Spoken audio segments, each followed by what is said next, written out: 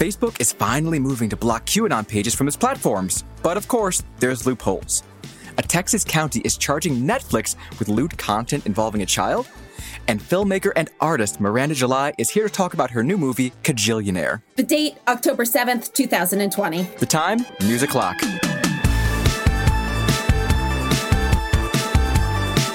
Hey everyone, I'm Hayes Brown. And I'm Casey Rackham. Welcome to BuzzFeed's News O'Clock. Casey, everything is absolutely bonkerballs right now. Before we actually get into the news, can I just run through a list of things that we could have talked about today that just... All right, So a court ruled that a neo-Nazi party in Greece called Golden Dawn is actually a criminal organization. Joe Biden gave a huge speech about racial justice and law and order at Gettysburg.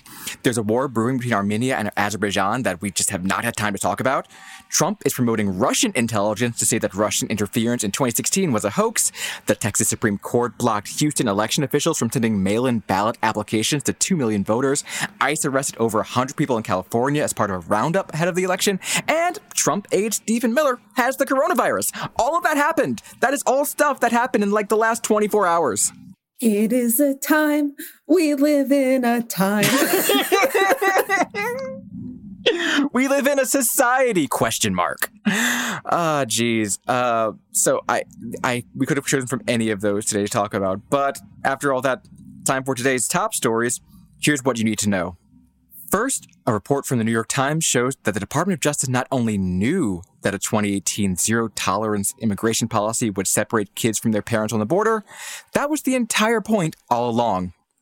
The DOJ's Inspector General has been looking into that decision to prosecute any and all people who illegally cross the border, even if they had kids. The Times got a hold of a draft of his report, and it is damning to say the least. Among the things we learned is that then Attorney General Jeff Sessions straight up told federal lawyers, quote, "We need to take away children." Rod Rosenstein, who was then the Deputy Attorney General, said a week later that it didn't matter how young the kids were. The result was a program that wound up separating nearly 3,000 children from their parents, giving us audio like this clip ProPublica released back in June 2018.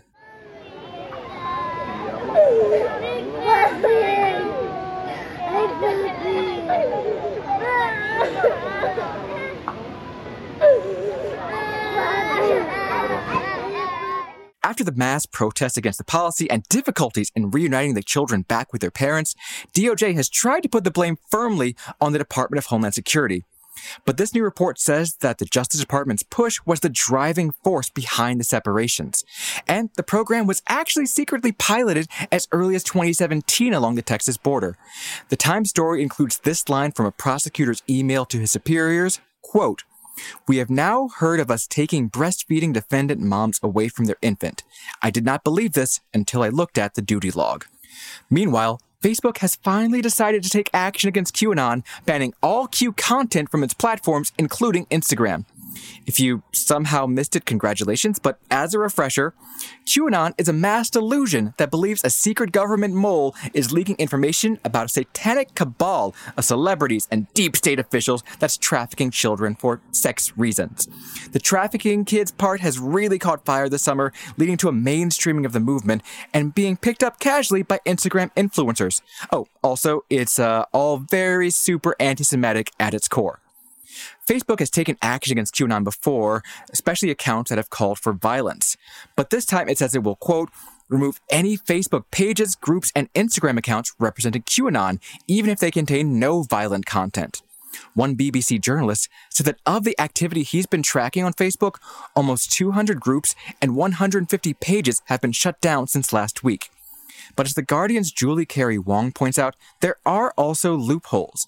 That includes Instagram accounts having to ID themselves as being QAnon supporters, leaving space for influencers to post about the conspiracy under their own names.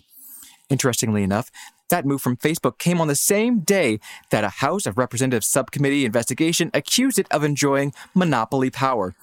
That report says that Facebook, Amazon, Google, and Apple have all acted to box out competition and remain utterly dominant in their respective spaces of social media, online shopping, web search, and smartphones. And finally, millions of Americans are left in the lurch as President Trump announced that he is donezo negotiating with Democrats over a new COVID aid package.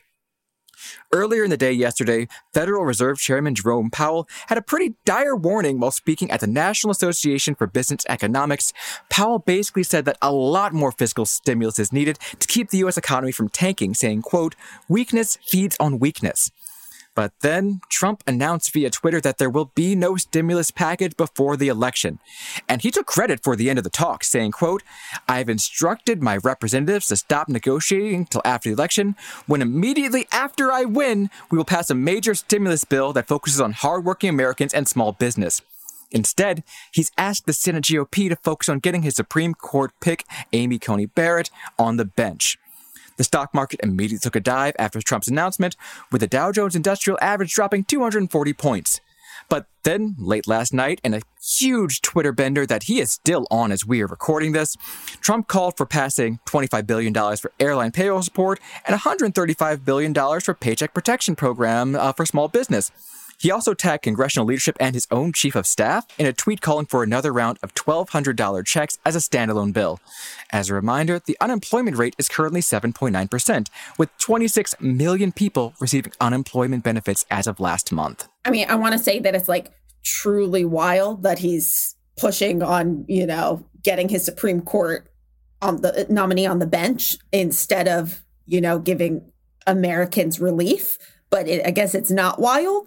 I mean, it tracks in the sense that Trump has always wanted the GOP to spend more money in these bills, but he doesn't want any of the money to go to anywhere that would help Democrats, like, big cities and states run by a Democratic governor. And because they want these crazy things, he's saying no to any more negotiations until after the election. Yeah.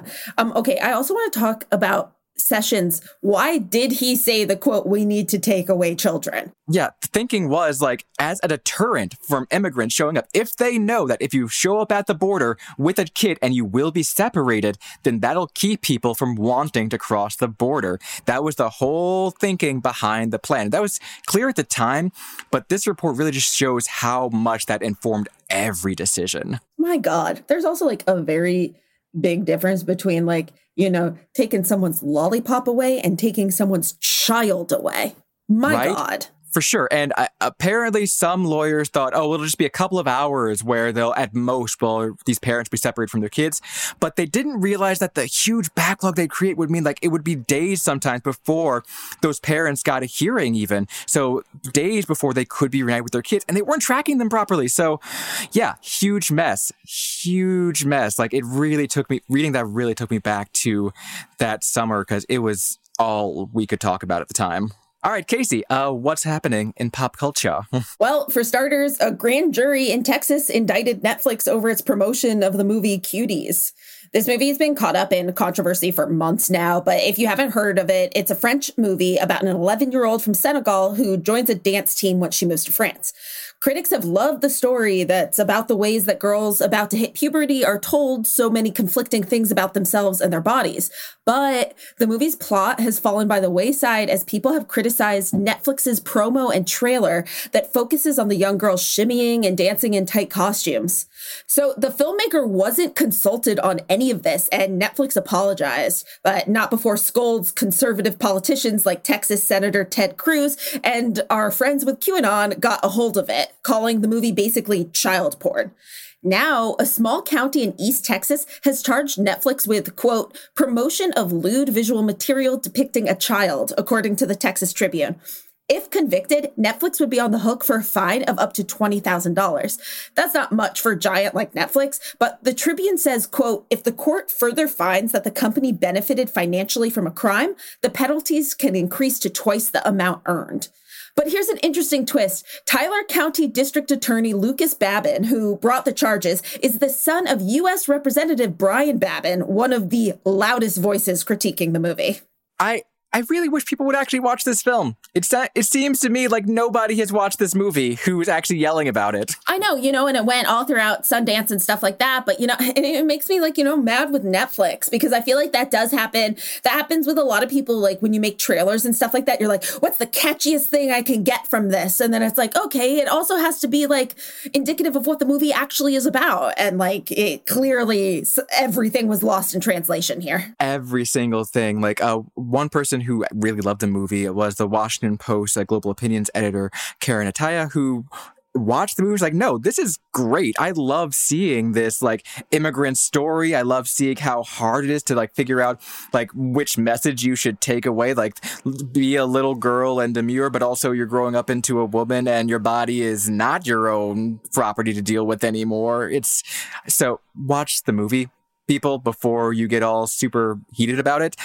Also, it's going to be fascinating to see, does this case actually go forward in court? Will Netflix just eat the cost of you know what, F it? Or will they send one of their highest powered lawyers possible to Texas? Man, I don't know, but part of me says maybe they'll just eat it. $20,000 is not much for Netflix. Not at all. Though I do wonder how much the movie has earned since its release. Well, that's the thing, though. If you go forward with it like that, so maybe they'll, maybe a settlement is the way for them to go forward with this, before it's taken any further. Yeah, we'll see. All right. And moving on to happier news involving kids, we have a couple of celebrity baby announcements that I feel are very much worth mentioning.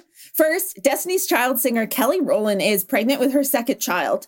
She announced the news in a totally normal, chill, relatable way, a cover shoot with Women's Health magazine.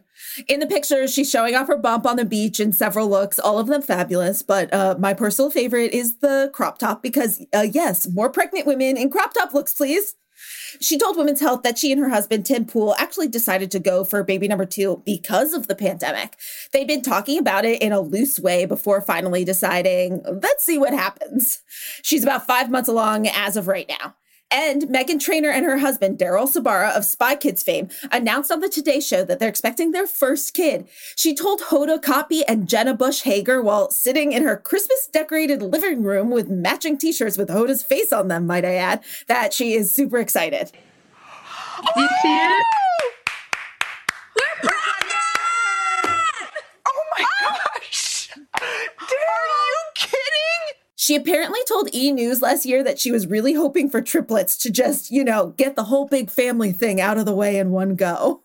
That sounds like a terrible plan, but more power to you. I'm just happy that a baby is happening. Good for them. Great. I get the logic, but I will tell you right now what makes zero sense in my brain is that Daryl Sabara from Spy Kids, he plays the younger brother. One of the main characters in a childhood movie from my childhood is going to have a child. They're going to be great parents. It's fine. They're so young. They'll really relate to their kids. Listen, they definitely will, but it's more of just the fact of he will forever be the same age. So this is a big problem for my brain right now. Now I'm picturing him in the Spy Kids movies holding a baby look, it's my son. I'm going to write in to every studio and say that we need a Spy Kids revival now that they have their own kids. I really think it's a good idea. It's true. I see it. I love it. We'll get everyone involved again, right up to Antonio Banderas. We'll grab Steve Buscemi, Alan Cumming, just everyone come back for Spy Kids. What is it? 4? And Alexa 5? Vega. And Alexa Vega, duh, clearly. I want Spy Kids 100, and that's my final stance. All right, when we come back, we've got screenwriter and director Miranda July with us. Stay right there.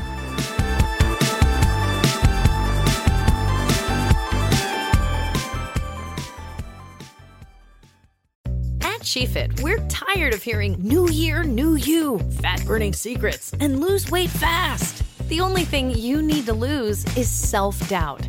The body you're in deserves respect, love, and support. Support you're not getting from your current sports bra. It's time to experience the only sports bra that actually does its job and outperforms the most popular brands on the market. It's time to feel real support from SheFit. Save $10 today at shefit.com/2022. What's up? What's up? This is Robin Dixon, co-host of Reasonably Shady, which has just been nominated for an NAACP Image Award in the Outstanding Arts and Entertainment Podcast category. This is so big for Giselle and I. And of course, we must thank all of our fantastic listeners. But we need your help. Visit vote.naacpimageawards.net to vote for Reasonably Shady. That's vote.naacpimageawards.net. But don't wait. Voting closes on February 5th at 9 p.m. Eastern. And make sure to listen to Reasonably Shady every single Monday on the Black Effect Podcast Network.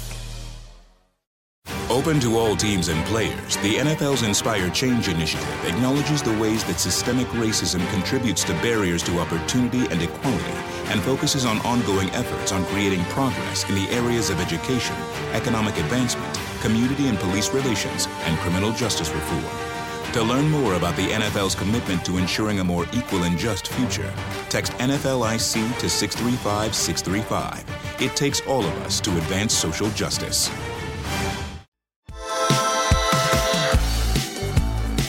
Welcome back. Remember 2 years ago?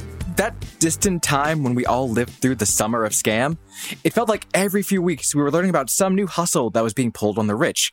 But not every hustle is as luxe, and not every hustler even really wants to be in the game. We're joined by the writer and director of the new movie Kajillionaire, Miranda July. Good afternoon. Hi. So this movie focuses on the Dines, a family of minor scam artists, basically, who are just barely making anything close to ends meet. When did you first come up with the concept behind this movie? I mean, it came to me all at once when I woke up one morning, but that's kind of a cheat. I would say it took my whole life to have that all at once moment, which included like watching a lot of Mission Impossible TV shows as a kid, and then being kind of a punk scam person, low-level criminal myself. Best a chapter forgotten, but suffice to say, like, it was always there in my back pocket. I just, in a way, needed a reason. You know, I needed like an emotional heist story big enough, you know, to bring it into its purpose. So, yeah, like you mentioned, you might have pulled off a scam or two in your own time. Can you tell us any that don't incriminate you too much? I mean, okay, here's one. I used to sometimes, like, you go into a place that has a lost and found, and you say, you know, I think I left my cardigan here as like a black button up. And if they have one, you're like, oh, there it is. Thank you so much. If they don't, you know, no harm. My friend used to do that with hotels and phone chargers. Like, she didn't have one. She would just go to a hotel front desk and say, I think I left my phone charger here. It was an iPhone. Right. Oh, you have a bunch of them. Thank you. Yeah. I know. That one I feel like is harmless enough that no one's going to come after me if I, So, yeah, usually I feel like when we see movies about con artists and heist, they're trying to score big, make millions, or scam the ultra wealthy. But the scams that this family pulls off are all relatively low stakes and extremely deglamorized. Why that choice?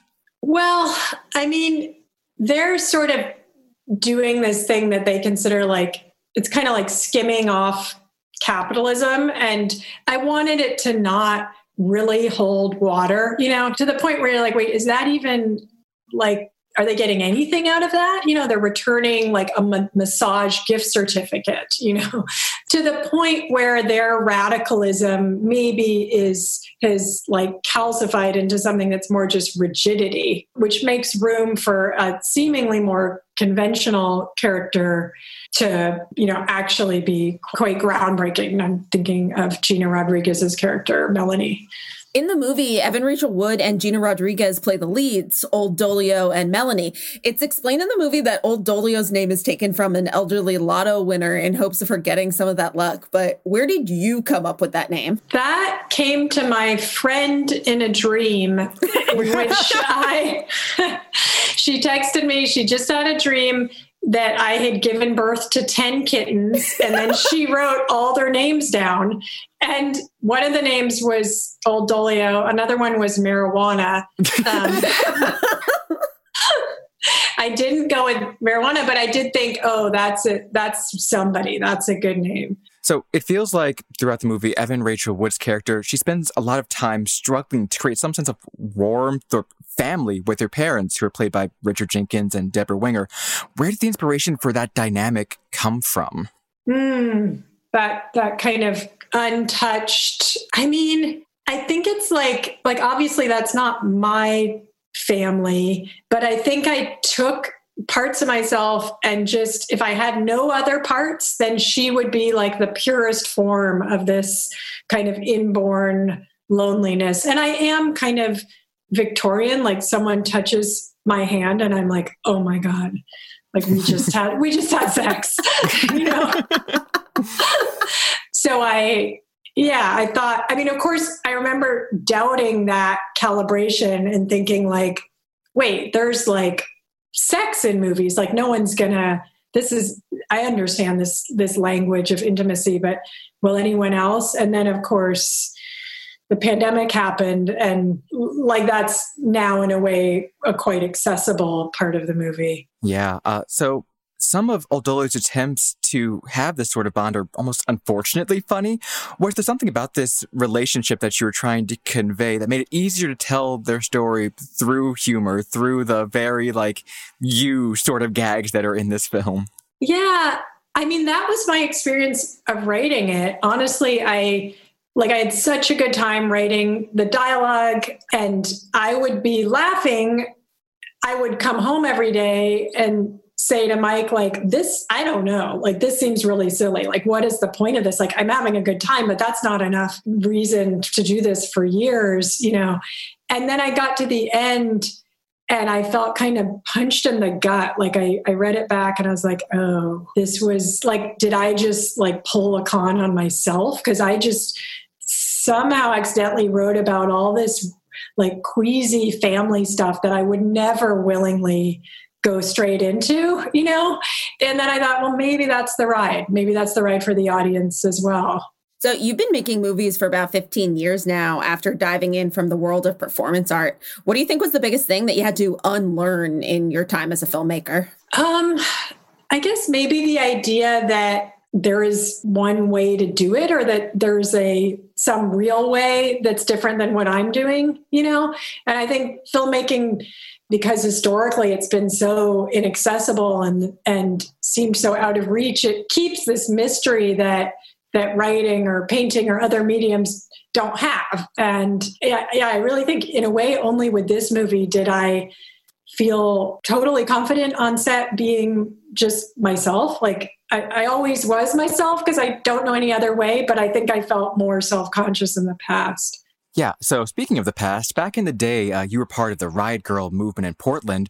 What has it been like watching the ongoing protests unfold there over the last several months? Super interesting. I think I was always aware of just how white Portland is and what a racist history it has, like a real, you know, it's a truly segregated city historically. It's interesting to see like if you live there, you know that. I always look at what's happening now kind of in light of what that felt like to live in a place with that history. So you're very much a polymath in the way that you're involved in art and music and filmmaking and writing. Is there anything that you haven't tried yet that you really want to get into, or maybe something that you tried and were just like, wow, okay, nope, not for me? I mean, sometimes I think if I could only sing, I wouldn't have to do any of this. You know? Like, if I could just open my mouth and like have pure emotion come out, like, isn't that all any of us want? But I cannot.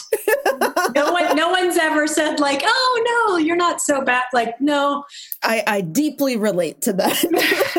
I relate to it, but yet I try and I regret it every time. And yet I try.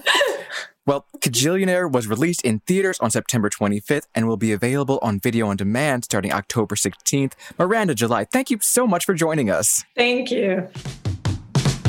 All right, we have time for one more thing. The music world lost an absolute legend yesterday when Eddie Van Halen of the band Van Halen died of throat cancer. So we're actually going to turn it over to our audio engineer, Dan Bauza, who's put together a look back on what Van Halen gave us.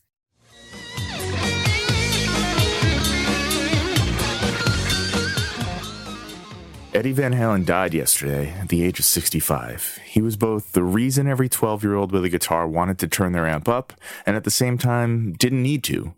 Born in Amsterdam to Dutch and Indo parents, and then moved to the U.S. in 1962, where 10 years later, he and his brother Alex would form the band Van Halen. Brand new band.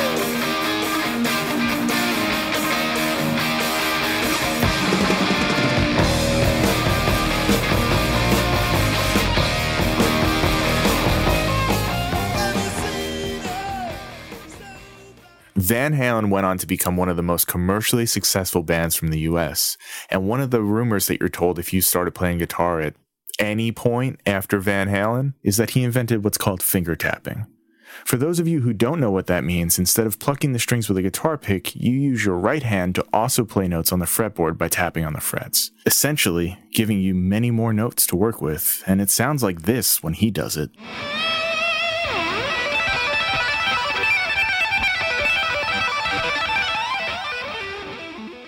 What middle schooler wouldn't want to learn how to do that? Hell, I'm a grown-ass man and I still want to do this when it's completely unnecessary. Now, whether or not he actually invented this technique isn't the point. What makes Van Halen so special is the many, many things that he innovated, not only in music, but also in the technology used to create it. One of these innovations came by trying to make his guitar stop feeding back. You know, that annoying squealing sound you'll hear sometimes when almost anyone is speaking into a microphone in a school auditorium. Eddie solved this by dipping his guitar pickups in paraffin wax in a coffee can in his mother's kitchen. Almost all companies wax pot their pickups these days, along with attenuating the power to tube amplifiers so it will distort without being too loud for small clubs. He was also the first person to hack up a Fender Stratocaster and put a Gibson pickup in it. All of these things together enabled Van Halen to write songs like Hot for Teacher, I've got it bad, so bad. I'm hot for teacher.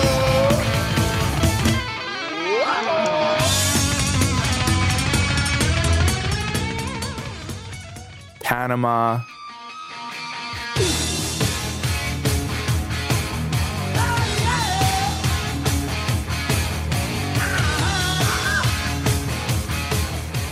and later songs like Right Now.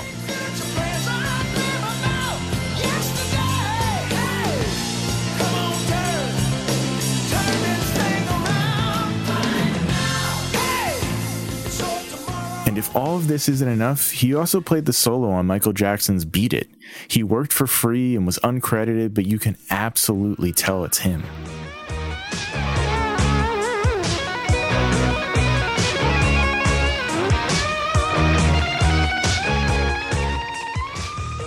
I often think about how so many musicians from our time won't last in the collective human memory, at least not in the same way that Mozart will. But Eddie is different. His influence transcends genres, and even now he's achieved a status very few have. So, rest easy, Eddie. And that's our show for today. And remember, the way the news is going, sweet guitar licks like that are the best thing you're going to hear today, so savor it. Be sure to subscribe to News O'Clock on the iHeartRadio app, Apple Podcasts, or wherever you go for your sound stories. And please take the time to leave us a rating and a review. It helps us figure out what you like about the show versus what you love about the show. And remember to set your alarm so you never miss an episode of News O'Clock.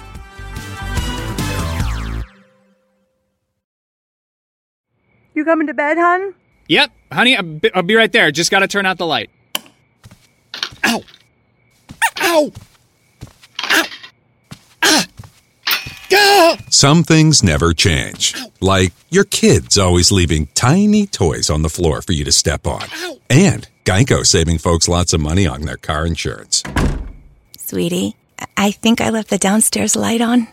Please don't make me go. 15 minutes could save you 15% or more. What grows in the forest? Our imagination and our family bonds. The forest is closer than you think. Find a forest near you at discovertheforest.org. Brought to you by the United States Forest Service and the Ad Council. What's up, guys? I'm Rashad Bilal. And I am Troy Millings, and we are the hosts of the Earn Your Leisure podcast, where we break down business models and examine the latest trends in finance. We hold court and have exclusive interviews with some of the biggest names in business, sport, and entertainment. From DJ Khaled to Mark Cuban, Rick Ross, and Shaquille O'Neal. I mean, our alumni list is expansive. Listen in as our guests reveal their business models, hardships, and triumphs in their respective fields. The knowledge is in depth, and the questions are always delivered from your standpoint. We want to know what you want to know. We talk to the legends of business, sports, and entertainment about how they got their start and, most importantly, how they make their money. Earn Your Leisure is a college business class mixed with pop culture. Want to learn about the real estate game? Unclear as how the stock market works? We got you. Interested in starting a trucking company or a vending machine business? Not really sure about how taxes or credit work? We got it all covered. The Earn Your Leisure podcast is available now. Listen to Earn Your Leisure on the Black Effect Podcast Network, iHeartRadio app, Apple Podcasts, or wherever you get your podcasts.